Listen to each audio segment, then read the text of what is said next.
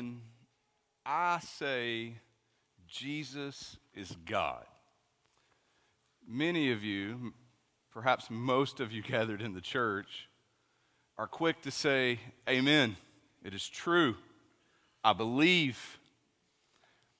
But as Paul prayed, we are slower to say, help my unbelief. We got to own it. We are insecure. I mean, we're all a little insecure, and some of us are a little more than a little, right? No amens to that? I understand why. If you don't, that's okay. You'll get that later.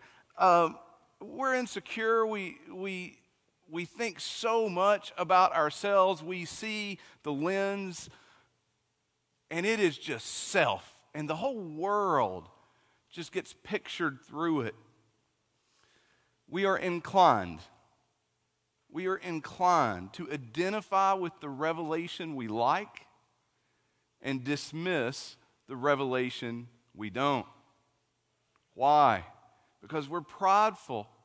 We're prideful. Whether insecure or arrogant, one way or another, we put ourselves at the center.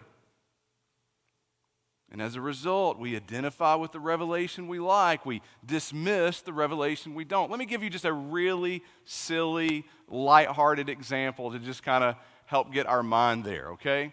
You have a mole on the side of your face. You're slightly self-conscious about it. Pastor Wes, who is a caring, loving person, wants to encourage you. He comes up and he says, Cindy Crawford had a mole just like that, and she was a supermodel. And you're like, yeah, I could be a model. Check out my mole, right? Because that's what you would do. You walk upstairs, you're coming into church, and then you bump into Pastor Jeremy. And Pastor Jeremy also a caring guy who wants to encourage you, but we all know Jeremy's a little different. Jeremy says, you know who else had a mole just like that? Jane. And you go, Jane, is she a model? And Jeremy goes, no. She's my neighbor back in West Virginia. She had 3 arms, no teeth, and she always smelled like motor oil. And you're like, yeah. Jeremy's like, she's a really sweet lady. I'm being silly. I just want you to catch something really quick.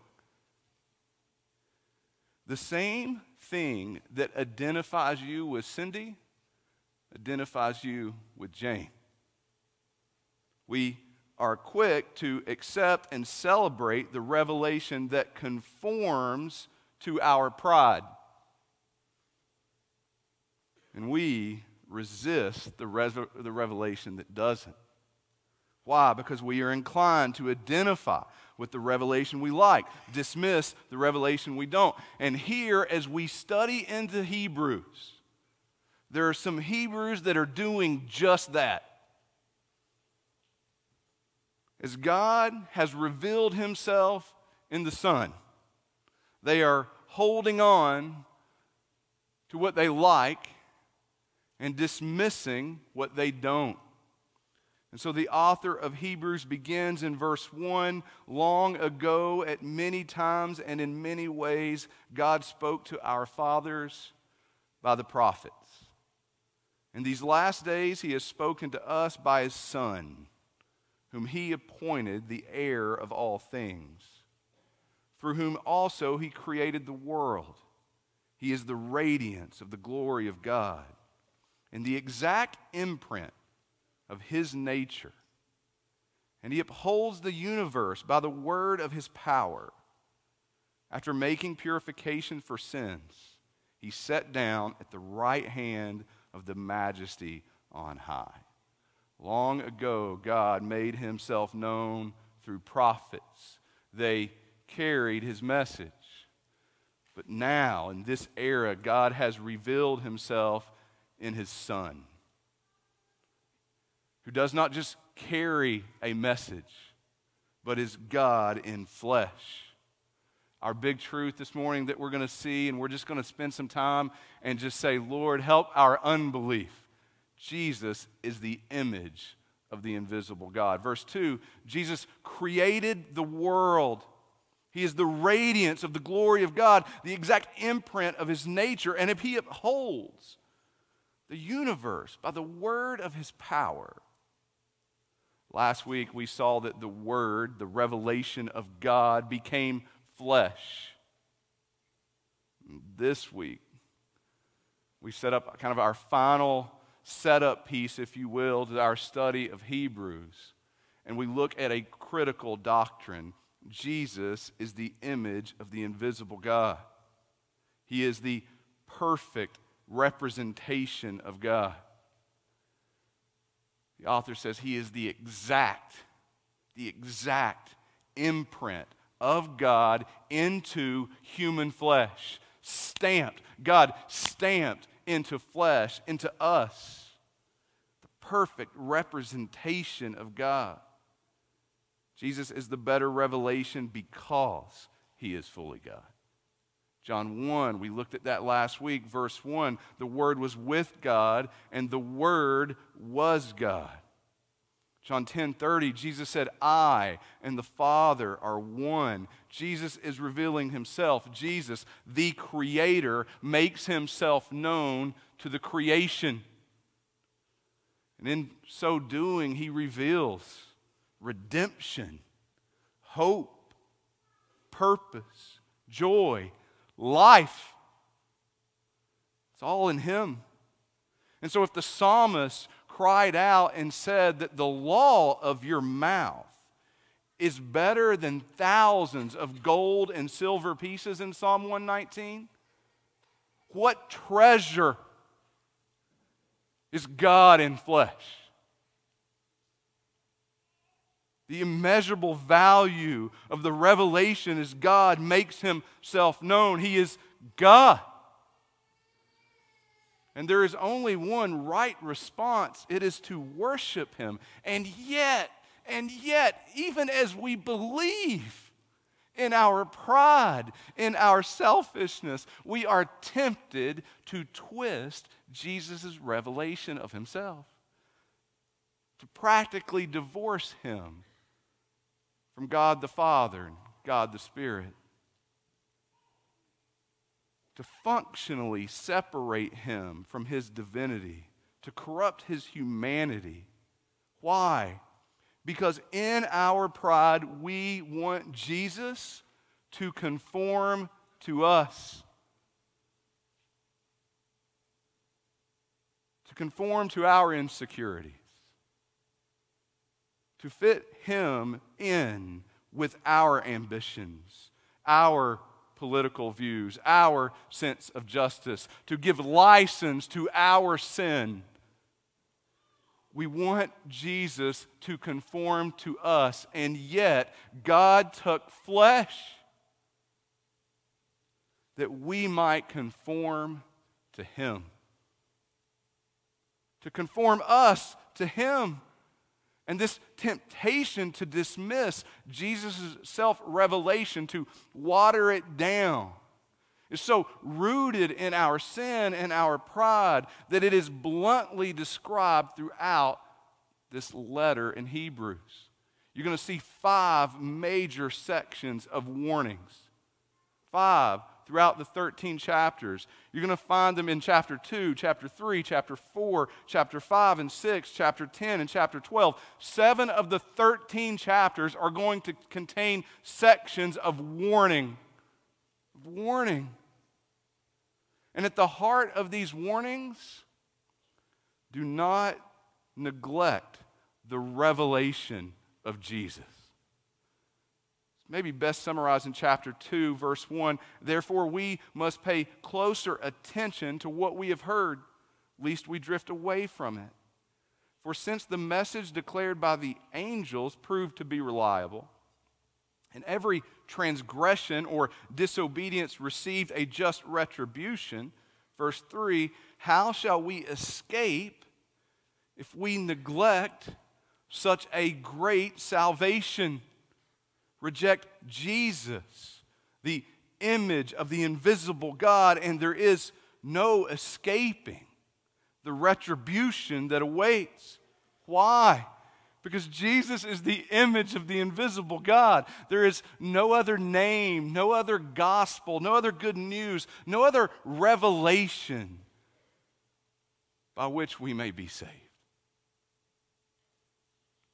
And I want you to see that, so I want to take you to Colossians chapter 1, and I want us to just spend some time on this doctrine of Jesus' divinity.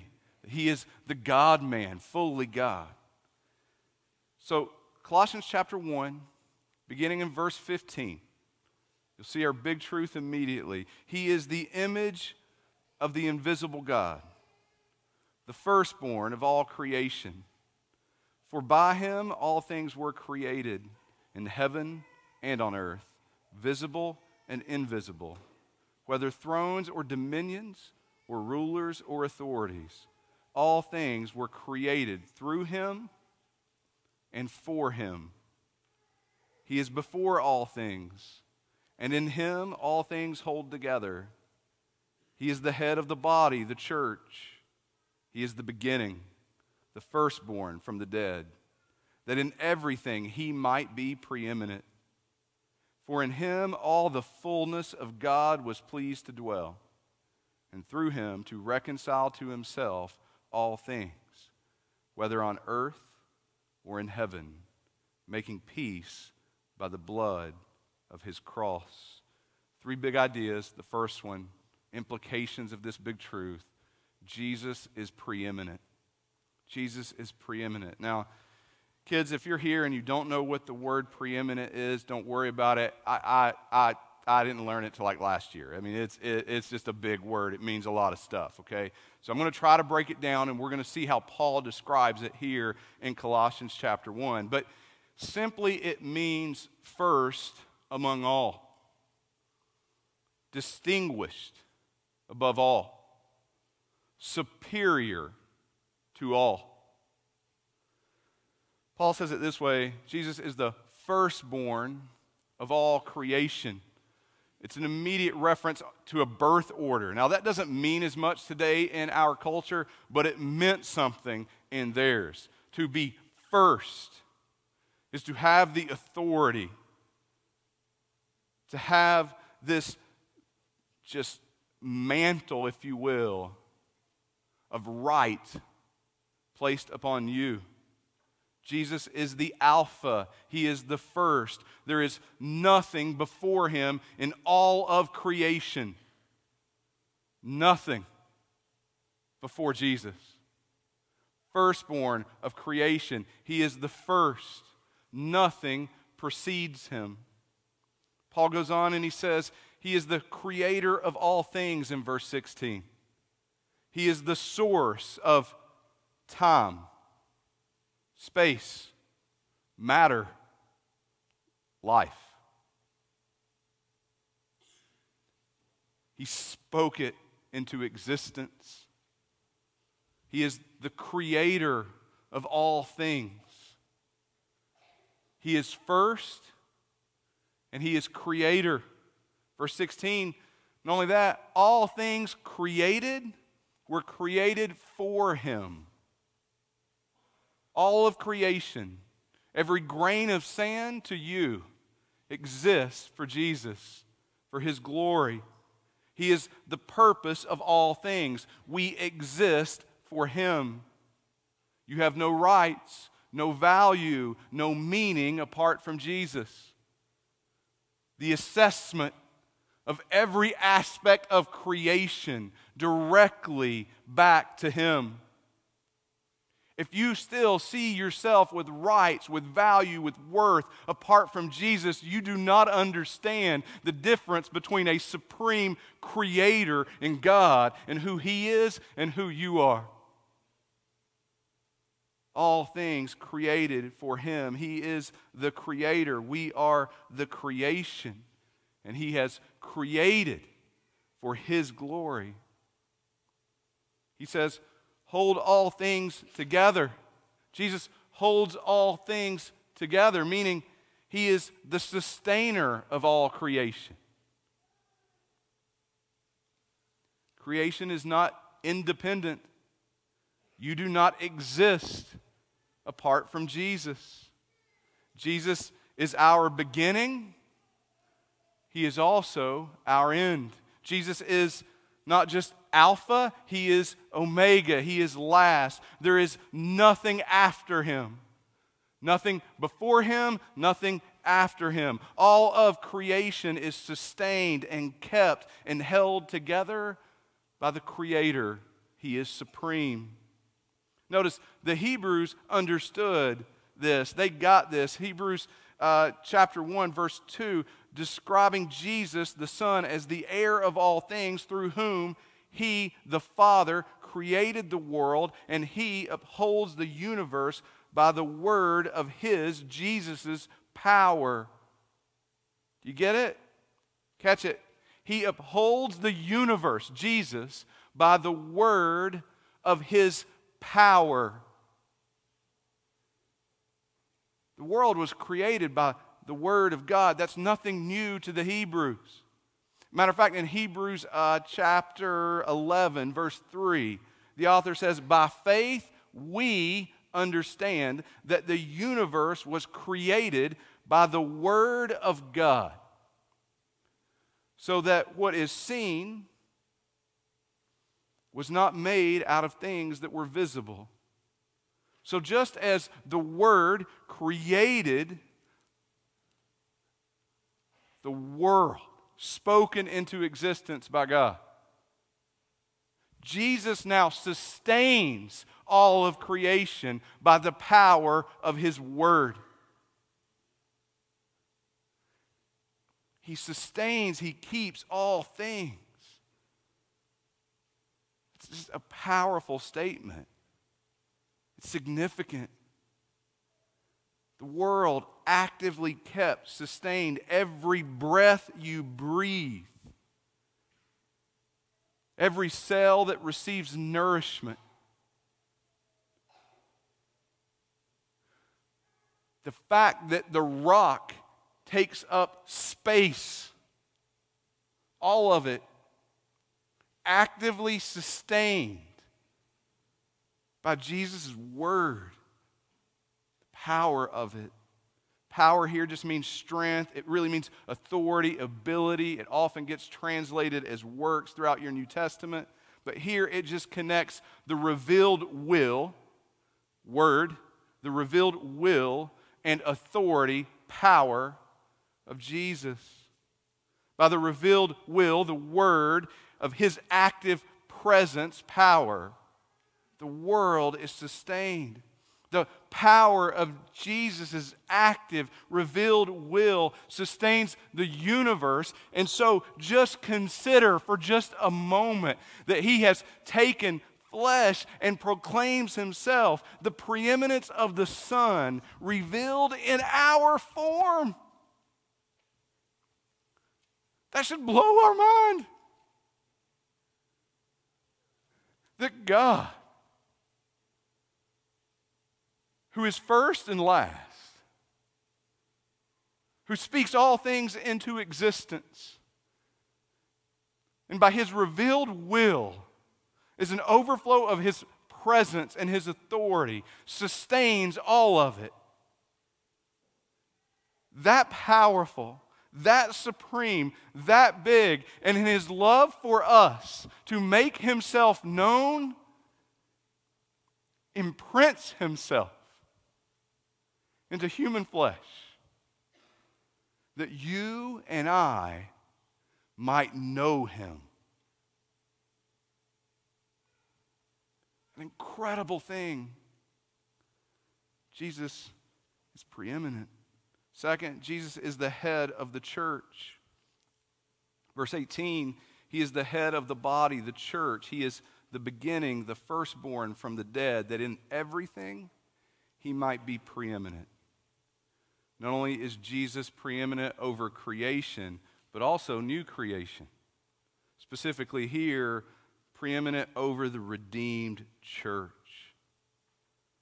Paul describes the church as the body of which Jesus is the head. There is no life in the church apart from the head. We get that illustration. Jesus is the firstborn from the dead, the author says. There is resurrection among the saints because there was a resurrection of Jesus. It's important. You have hope of a resurrection. Why? Because there was the resurrection of Jesus. And so the church, once a hell-bound people, if left to themselves, is redeemed. Not by themselves and not for themselves, but for the glory of God. We exist for Jesus. He is preeminent over creation and new creation. He is the head of the church. Verse 19, for in him all the fullness of God was pleased to dwell, and through him to reconcile to himself all things, whether on earth or in heaven, making peace by the blood of his cross. Final big idea, Jesus is fully God. Fully God. Church, listen. Jesus is not a different revelation. He's not a different revelation. He doesn't represent some leadership change within the Godhead. He is fully God. In Jesus, the fullness of God dwells. He is not a new puzzle piece for you to conform to the board of your life.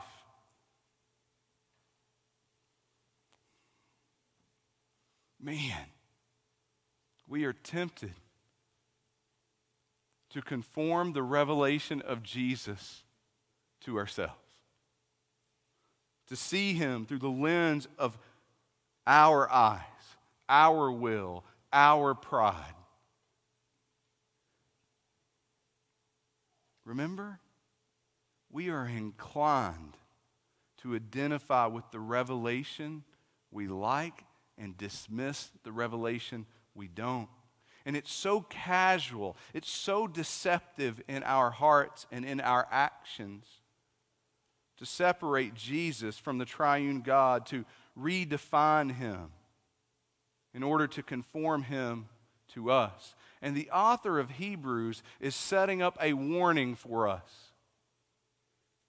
If in Jesus the fullness of God is pleased to dwell, if Jesus is the radiance of the glory of God, if Jesus is the exact imprint of his nature, if Jesus created and upholds the universe by the word of his power, if Jesus is fully God, then Jesus isn't disconnected or different from God, from himself. He's not different from God in the Old Testament. He's not some softer version, some kinder version. No, listen, let me contextualize it for you. Let me make sure you get what I'm saying to you. Jesus wasn't on vacation during the flood. He wasn't out sick during the conquest. He wasn't in disagreement with the Father and the Spirit. His man, woman, and child were killed in God's wrath. He wasn't like blind to it. No, listen, the three are one and he is fully God. So Jesus wasn't just present, he was active in his wrath. Righteous, holy. See, Jesus isn't just a kinder, softer version of God. He isn't apologizing for his actions or the triune God.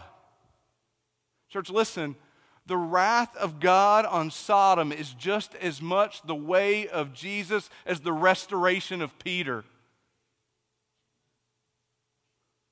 He's fully God. But we project our sin and our insecurity on him. We're so sinful, so prideful in our worship even. We the worship of not just the songs we sing, but the worship of the way we live our life. In our worship, we cower in passivity, avoiding tension, avoiding truth, telling ourselves that's Christian. That's the way of Jesus. Jesus wouldn't confront, he's accepting. Jesus wouldn't allow doctrine to bring tension into my workplace or my family. Jesus wouldn't call me to repent, to conform to him. So blatant. It's prevailing in our setting, in our culture. I don't know, you can't even just national media. You watch a football game and there's going to be commercials that are actively trying to redefine Jesus.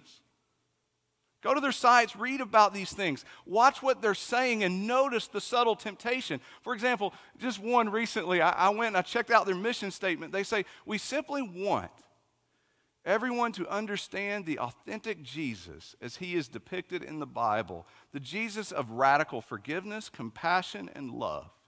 He is all those things. If you were here last year and you heard about false teaching, you understand how that works. That's true. It's a good statement. But in their motive, they desire to soften him, to conform him to you. You keep reading and they give the goal of how they want Jesus to be known and say, the idea that Jesus is just like me, as opposed to the message that I need to change to become more like him, is extraordinary to me. It completely transforms my thought process around Jesus. It allows me to separate the idea of Jesus from the idea of religion. And I'm immediately skeptical of any religious message. But this message doesn't come with a request or any action item. That message says that Jesus exists to conform to you. Woe to you if you believe such a lie. Why?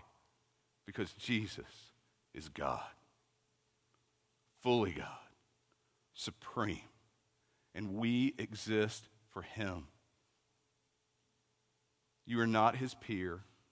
You are not his cheerleader. He doesn't exist for your comfort or your ambitions. He is God. Your God. Holy. And he has not and will not change. They ask him in John 8, who do you make yourself out to be? Are you greater than Abraham and the prophets? Who are you revealing yourself to be? You think you're a better revelation than the prophets? Than Abraham? And in verse 58, Jesus said to them, truly, truly, I say to you, before Abraham was, I am. Now they knew their Old Testament, and they knew that was a declaration. I am God in full. The burning bush that revealed God. I am. Moses, who shall I tell them is sending me? I am. Jesus, who do you make yourself out to be? With this revelation that is greater than the prophets or the angels. Who do you think you are? I am. God in full. He is the creator, not the creation. We celebrate his incarnation at Christmas, but not his beginning. He is the first and the last. He is the absolute sustainer. He is not dependent and not in need. Jesus is worthy of worship because he is fully God. We exist for him. He is not a different revelation that we get to conform to ourselves, that we get to add on to our preferences, our traditions, our ambitions. No, Jesus is the image of the invisible God. He is preeminent, the head of the church, fully God. He is the better revelation. Hebrews begins on this doctrinal foundation. And as we go verse by verse, chapter by chapter, the author is going to do two things. Explain again and again why he is God. And warn the reader. Warn the reader. As such, how can you neglect his revelation? How shall we escape if we neglect such a great salvation? And Jesus is all hope, all life. He shed his blood, gave his life, that through faith we might know God. We might know him. What can wash away our sin? Nothing but the blood of Jesus. Why? Because it is the precious blood that flows from God in flesh. The perfect representation of our Savior, the one true God. Glory, glory, hallelujah. Worship, worship. Praise to the I Am. Glory be the Son, Jesus, God in flesh. I'm going to ask the team to come up and Paul to come up. He's going to lead us in a time of response. But as we do, I just want to call you to worship in response of who he is. I'd like to do so by just reading to you a few verses. They're not going to be on the screen. I'm just going to ask you to just take them in and let God's word have its way with you. Day and night, they never cease to say, holy, holy, holy is the Lord God Almighty, who was and is to come. For in Jesus all the fullness of God was pleased to dwell, and through him to reconcile to himself all things, whether on earth or in heaven, making peace by the blood of his cross. Worthy are you, our Lord and God, to receive glory and honor and power. For you created all things, and by your will they existed and were created. Amen. It is true. As we come together this morning, this is an opportunity for us to respond to God's word. We say this a lot, but every time God's word is opened in our lives in settings like these, it deserves a response. And so we want to be able to take time week by week to consider our own lives, to before the Lord, say, how do we respond to what we've heard? Repentance where there needs to be repentance, turning from sin, turning to Christ. Obedience, walking in what the truth calls us to. Faith, trusting what God has said, believing what God has said, walking in that truth. And worship. And this morning, we've been challenged to remember that Jesus was not just the Son of Man, but Jesus is fully God. Separate, other from us, the King of the universe, who's come to make himself known to us. Just want to invite you to bow your head where you are. And just before the Lord, even now in a posture of prayer, God, how do I respond to these truths this morning? For some of you, that response might be trusting in Jesus as Savior and Lord. That you've heard today that Jesus is not just a man who lived a good life and who served other people, but he, as God, came and gave himself to save you. Turn to him, trust in him. The author of Hebrews says, how shall we escape if we neglect such a great salvation? If we reject Jesus, what hope is there for us? Turn to him this morning, trust in him. Ask God to save you. For some of us this morning, we've been buying into the lie of trying to conform Jesus to us. If Jesus were me, how would I live? It's an opportunity to repent of that.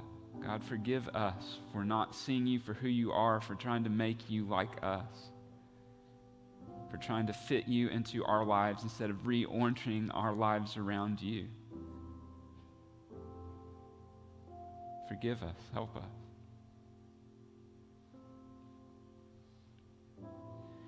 For some of us, we believe all the things that have been said today, that Jesus is preeminent, that he is the head of the church, that he is fully God. We would state those things, but our pursuit of God does not align with our convictions about God. God, help us. God, forgive us. Help us to be a people who pursue your word, who live in obedience to the truth, who trust you.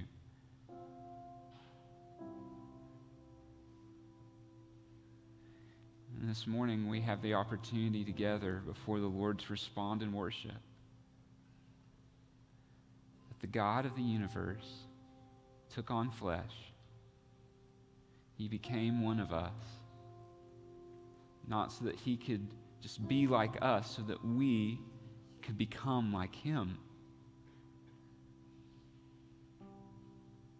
He took our sin, he took our death on himself so that we might become children of God, rebels, sinners.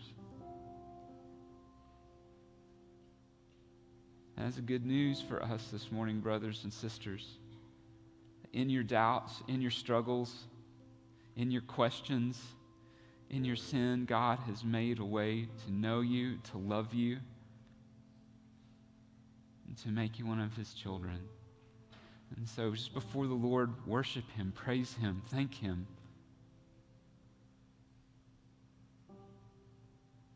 Father God, we come this morning humbled by the fact that you know us better than we know ourselves. And yet you've still chosen to love us and pursue us, even in this moment. And so we come with our weakness, we come with our sin, we come with our burdens, we come with our struggles, we come with our doubts, we come with our fears, and we give them to you, the God who can carry them, the God who's made a way to rescue us. And we worship you, and we thank you that your blood has made a way to wash us white as snow. And so we come in this morning and we leave this morning asking that you would help us to live like Jesus is our King, because he is. To live like Jesus is better, because he is. Help us even this week to not diminish or belittle our Savior in the way that we worship, in the way that we love others, in the way that we work, but that we would be a people who live for the one true King. And it's in Jesus' name we pray. Amen.